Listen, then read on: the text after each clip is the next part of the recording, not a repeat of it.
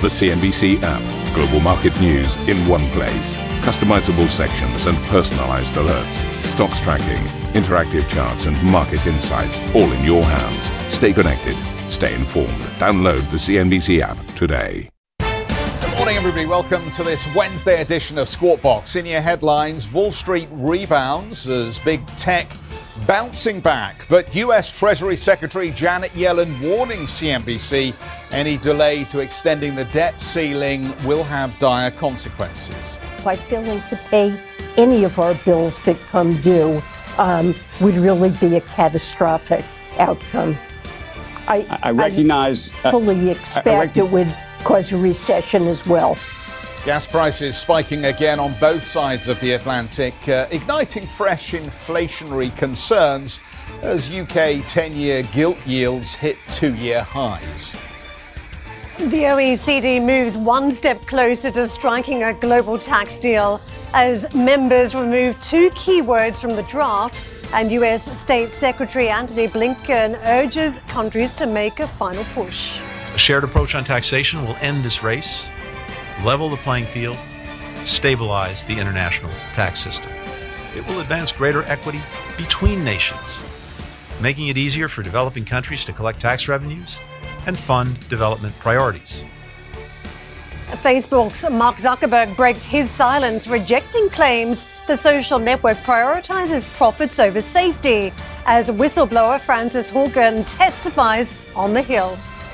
Mark holds a very unique role in the tech industry in that he holds over 55% of all the voting shares for Facebook. There are no similarly powerful companies that are as unilaterally controlled. And in the end, the buck stops with Mark. Meanwhile, problems for the Entente Cordiale.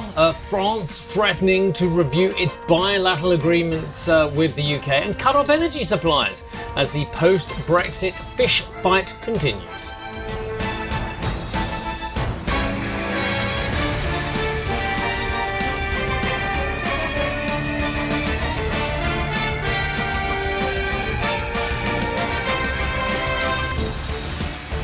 So let's start off in the United States. US President Biden has said Democrats may look to push forward with a one-time change to filibuster rules in order to keep Republicans from blocking a measure to lift the debt ceiling.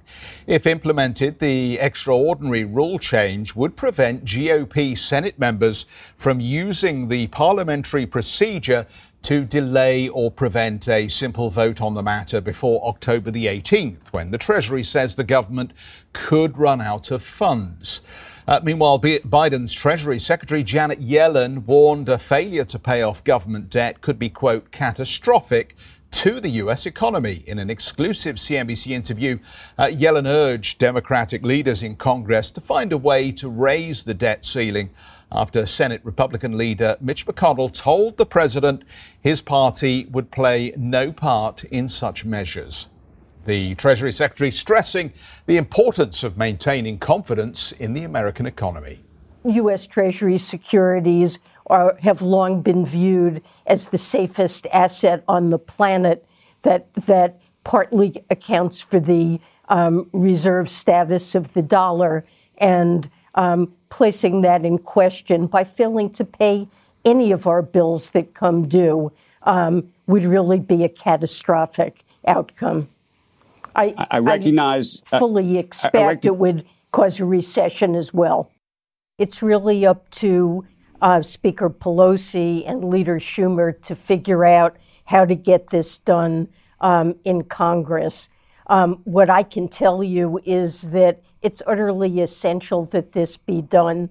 I've said that by the 18th of October, we will be out of extraordinary measures, have limited cash, and likely to exhaust it very quickly. And so I do regard October 18th as a deadline. It would be catastrophic to not pay the government's bills. It would be catastrophic to not pay the government's bills, but does anybody actually believe that the debt ceiling extension is not going to happen? Of all the things that are uncertainties and maybe and coulds, I think that's probably the one that is going to get nailed down at this point. There'll just be a certain amount of hooing and hawing about how it actually gets resolved. I think the more interesting question for me is just really where we are in terms of the market's connection with interest rates, the economic data, and ultimately the Fed's perception of inflationary pressures. And we're going to get on to hearing lots of clips. I think later on, Evans was speaking. He says 3 to 4% inflation could be concerning, could be a challenge. Obviously, the ISM services numbers that we had yesterday were encouraging and suggest that the US economy is still weathering the COVID storm relatively well at this point. But with a strong dollar and uncertainty around the taper still, raises some questions about where you invest in emerging markets or whether you continue to put money to work in growth stocks in the United States. And all of this, of course, with just this noise at the moment from Democrats around exactly how the infrastructure deal is going to be structured. To me, it feels like a distraction that is really unnecessary at the moment as we focus on the macroeconomics. What you point out is a lot of noise around already a volatile period for the markets. And I think if you really get into the weeds on this story, it looks as though Republicans are trying to tie this conversation to a broader one about whether there should be as much spending in the United States at this point in the economic cycle. But unfortunately, what we're talking about here when it comes to a debt ceiling is that very old argument that this is money that's already been approved for spending. It's not really about spending more at this point. So the debt ceiling in some ways is a Democratic argument that it should be a bipartisan approach, that both sides should not be using this for political purposes. But if you get into the weeds on this and you look at the market positioning, I mean, Moody's is perhaps a read-in, the ratings agency. They think that the Democrats will circle back and come up with some sort of budget reconciliation process, which is effectively taking the long way round. And the Democrats are saying we don't have the time to do all that unless you make some concessions and changes. We really can't go through this entire process and lift the debt ceiling by, mid-October when we're expected to run out of money. So I think there is a little bit of a mismatch between the perception of markets about how this gets resolved versus what the Democrats are saying at this point. They still think that the Republicans should weigh in here and it should be a joint effort on lifting that debt ceiling, Steve. Yeah. Good morning to you both. I slightly disagree with Jeff that it will get solved with a certain amount of, I think I'll quote, hooing and hawing, because I look at the parties involved and I look at the three disputes on Capitol Hill. It's not one, it's three, as we've been pointing out for weeks here as well. Of course, the disputes over the $1 trillion infrastructure bill, the $3.5 trillion, although inevitably be much smaller, Build Back Better bill, plus the debt ceiling as well. And I can't help thinking that there are so many whack-a-mole disputes out there. It's like something out of, I don't know, Gary Cooper in High Noon. And I think because there is intransigence within the Democrat Party towards other Democrats as well, this is where the president has really lost control of the narrative as well, because as has been pointed out, during the election, the presidential election, the Democrats managed to just calm down some of their disputes between the progressives and the conservatives. Now they're fully back out in the open, as many people quite rightly forecast they would be as well. So you've got the Democrats versus the Democrats as well, which potentially could take away the reconciliation route for getting the debt ceiling raised. Now, I've seen some outlandish proposals, including the 14th Amendment from 1868. I saw in the FT today the possibility of, wait for it, Yellen printing or minting $1 trillion platinum coin, depositing this at the Federal Reserve, and then being able to use that to pay the US bills as well. So there's some absolutely outlandish routes that are being talked here.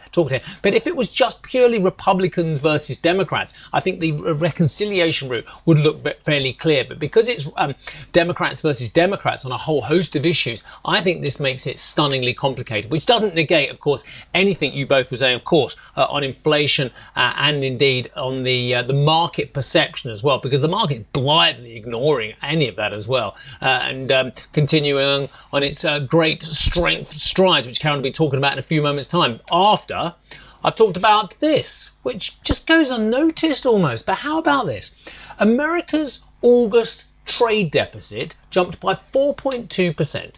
to a record, this is a record level of $73.3 billion US. So for all the talk of presidents past and present about improving US productivity, about improving the trade deficit, and we heard a lot about this, of course, under the former incumbent at the White House as well, we've still just had a record trade deficit in August. That was well above expectations. Imports increased by over $385 billion US compared with the same period of 2020, with businesses apparently, I would say apparently, focusing on rebuilding inventories. Now, the reading comes despite a slight uptick in service sector activity to 61.9 in September. But the Institute for Supply Management said activity continues to be held back by input shortages and higher prices amid some of the ongoing problems associated with the pandemic. Now, the aforementioned markets seem to be back on the front foot again yesterday, Karen. Yeah, a couple of usual suspects too leading the market higher this time round. If you look at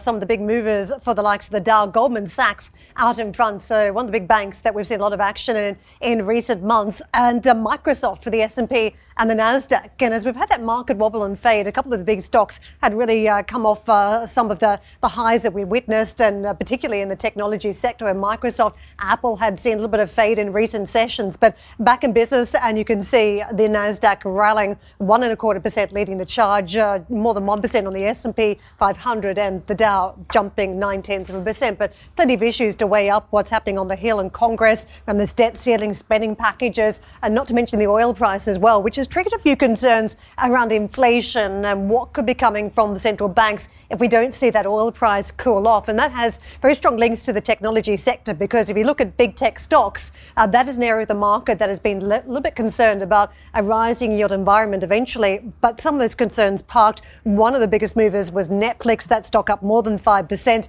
The likes of Facebook well and truly in the middle of concerns around fresh regulation, its handling of its users, and whether it's doing more harm than good. And don't forget, we've been talking a lot about ESG. The S in that equation is important as we talk about Facebook now. So that stock, 2% higher, bouncing back. Tesla, one of the weak spots on the boards. US banks, by comparison, we did see a lot of action here too. I mentioned Goldman Sachs. That stock up 3.1%, but not too far behind. Bank of America strong. Wells Fargo, Morgan Stanley, all exhibiting very strong behaviour during the trading session. All this as Treasuries again marched higher. We are perched a little bit firmer again on this US 10-year yield, and that's a positive backdrop for some of these banks looking for margin expansion. 1.56% is where we're now sitting on that US 10-year yield. The Asian markets, let's just circle over there. Given the handover from Wall Street, you think it would be slightly firmer than this, but we've been watching a fade on the Japanese market, and continues to pull further away from that 30,000 point handle. You can see down 0.8%. China still out of action at this point. Hong Kong trades weaker. Australia off 0.6%, and South Korea also pulling back. But one of the big concerns has been the speed and the escalation, the energy price, what that means for the region. But also, I think, some of the sentiment knocked by the rate hike we saw out of New Zealand. A little bit far south for some of these markets, but still instrumental as we talk about the Asia-Pacific region, where we've seen tightening now from a central bank, a 25 basis point move today on that cash rate. Let's get to the opening calls. This is how Europe is setting up for the trade. After what was a firmer trade yesterday, we were up about 1.2% on the STOXX 600. Very strong showing. And of the core markets, the French market was up about 1.5%, so outpacing the broader market. This morning, we looked like we're setting up for a give-back trade, and you can see 44 to the downside on that French market, a triple-digit point loss anticipated for the Xetra DAX. So it is a weak outing we're seeing early on, Jeff. Karen, thank you very much. Let's talk some more then about the commentary from Fed speakers. The Chicago Fed's Charles Evans has blamed inflationary pressures on supply shortages, saying it's an infrastructure issue rather than a monetary problem. But Evans told CNBC in an exclusive interview these pressures are transitory. I'm comfortable thinking that these are elevated prices, that they will be coming down as the supply bottlenecks are addressed. I think it could be longer than we were expecting. Absolutely. There's no doubt about it. But I think the continuing increase in these prices is unlikely. I think they could stay at a high level, but they won't be, I don't expect them to be ever growing. And so I think that means that the inflation indices will be coming down. Well, let's bring Patrick Armstrong into the conversation. Patrick is CIO of Plurimi Investment Managers. Patrick, good morning to you. As I read your notes, it appears that you are in the camp that believes it is right to buy the dip right now. So as we try and calibrate the risk from this debt ceiling story, how important do you think it really is to investor mindsets and how we think about the risk and reward opportunity at this stage? I think it's first and foremost in the sell-off we had over the last 10 days or so. The debt ceiling, it's catastrophic if they don't fix it, but it's a very, very slim chance that we don't get it addressed as we have hundreds of times before. The debt ceiling, unfortunately's purpose is only to create political posturing, grandstanding, and it's serving that purpose. They don't get rid of it because both sides like to have that when they're in the minority, when they want to make a point to the president, and that's its only purpose, really. So I do think something will get agreed. I don't know which way it'll get agreed, but because it would be catastrophic if it wasn't, you will see one side blink, or maybe both come to some compromise where they both save face. So just to be clear here, you don't see it having a significant negative effect on the economic recovery at this stage. I mean, we had interesting services PMIs. They appear to suggest that there is still good momentum in this rebound. The debt ceiling debate, the posturing and brinkmanship, as you describe it, this will not undermine the growth recovery. It won't, and that's assuming they avoid the catastrophe. And I think there's a almost certainty they will, just because nobody will want to create a default. And there's still options. Both sides have paths to get it done. Neither side wants to follow that path that would be easiest for them to implement. So the Republicans can just say, we won't vote, we won't filibuster. There's still probably the reconciliation route, even though the Democrats claim there's no time. And I heard Steve talking about the $1 trillion coin. Under U.S. law, the Treasury can issue a coin of any denomination they want. In platinum, it has to be. And that essentially can be minted, given to the Fed, and cancel $1 trillion worth of debt. So that's something they'd want to avoid. There's credibility issues. There's probably even legality issues around it. It's just me talking about it. I'm no legal professional, but that is a U.S. law, and that would be a way to address it and kick it down the road for as long as you want it, essentially. We're in an environment where experimental and extreme policies have been put in place, so it wouldn't shock me if we did see something as extreme as that. Patrick, I don't necessarily think Evergrande in itself is a problem, but when you look at the broader Chinese property market, it shows a problem in terms of valuation compared to historic levels as well. And that's why I really worry mostly, not only about the Chinese property market, but about a whole host of issues and asset classes out there as well. Are you just blindly ignoring these days real valuations? I've thought a lot about Chinese property market, and I don't think there's massive contagion risk from it, but it is a warning sign when you see governments change their policies, getting rid of massive credit expansion, moving towards regulation from deregulation, and you've got an everything bubble, as some people could characterize it as, where everything's at record highs in multiples or low rental yields, builds happening based on future tenancy projections that just were unrealistic. So I don't think Evergrande is going to have a big knock-on effect on the global economy. It will have an impact on the Chinese economy, which has an impact on the global economy to some extent, obviously. But it is a warning that when QE does disappear, and the Fed's saying by the summer next year, QE will be done, if you do move to higher interest rates, you have to start to think about the valuations a lot of things are trading at and the consequences when policies do get removed. Yeah, but I guess what I'm saying is, in a world that we have supposed high yield, which you and I grew up knowing as junk, trading below real inflationary levels in some jurisdictions globally, and I love your phrase there, I haven't actually heard it before, everything bubble. It really just does come to the fore. So there's a very good argument once people start looking at the other side of the trade, why everything looks stunningly overpriced, isn't there? If we ever were allowed to get into a normal situation where the 10-year yield was 0.5% above expected inflation, where cash rates were in line with expected inflation, where the Fed wasn't buying trillions of bonds, everything would crash. And I think we're not going to be in that situation for a very long time. I think steps will happen to get towards it. And the powerful forces that have been pushing everything up, I think, stay in place. So to say when everything's normal, everything's completely overvalued, 100% true.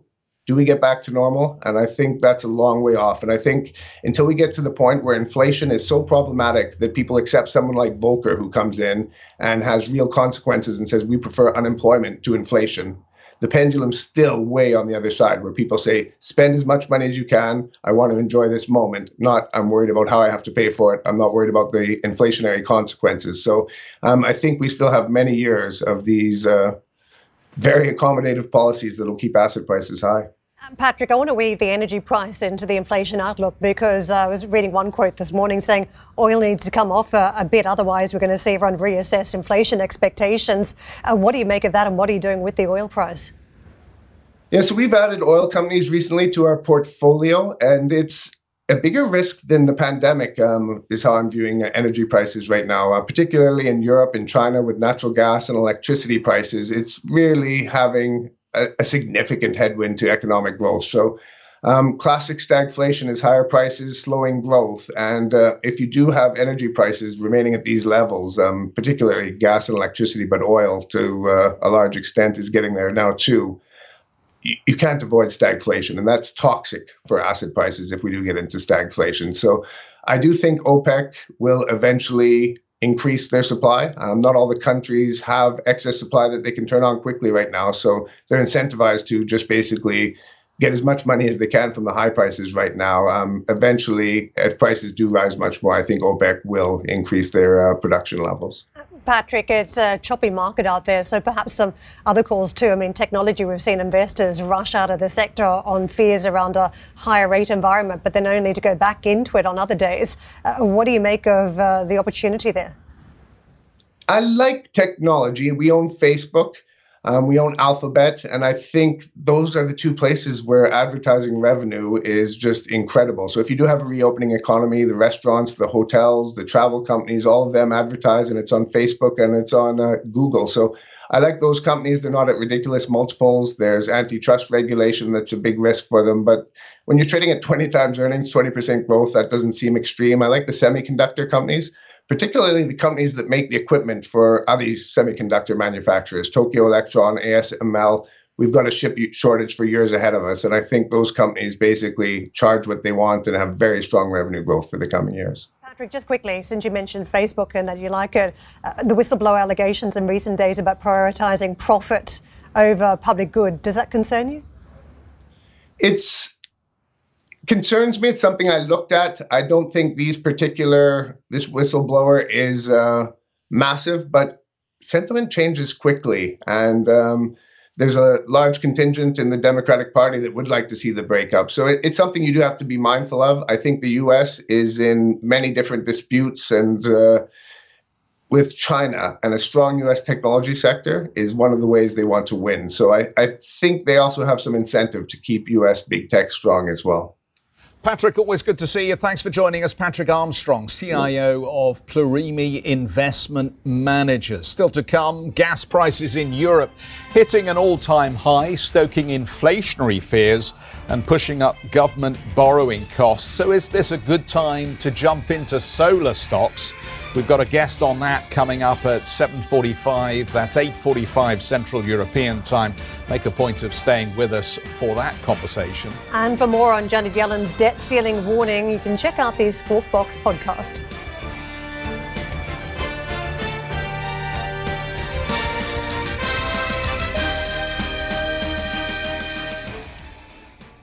Listen to CNBC's Beyond the Valley, the podcast that explores the biggest tech news from across the globe. Join me, Arjun Karpal. And me, Tom Chitty, every week as we bring you insights into the top stories, unpack the latest trends, and find out where the industry is headed. Now available on Spotify, Apple Music, and Google Podcasts.